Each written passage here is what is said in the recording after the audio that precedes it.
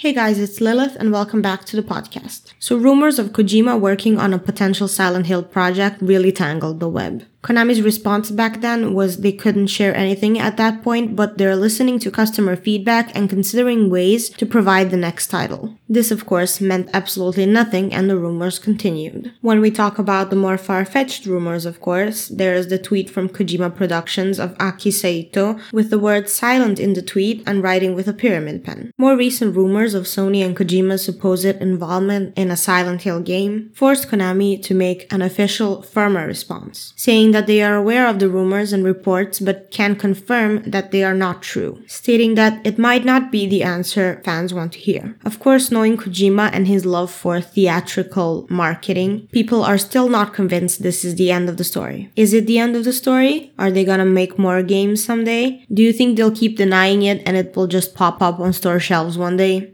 Who knows? I guess we'll just have to wait and see.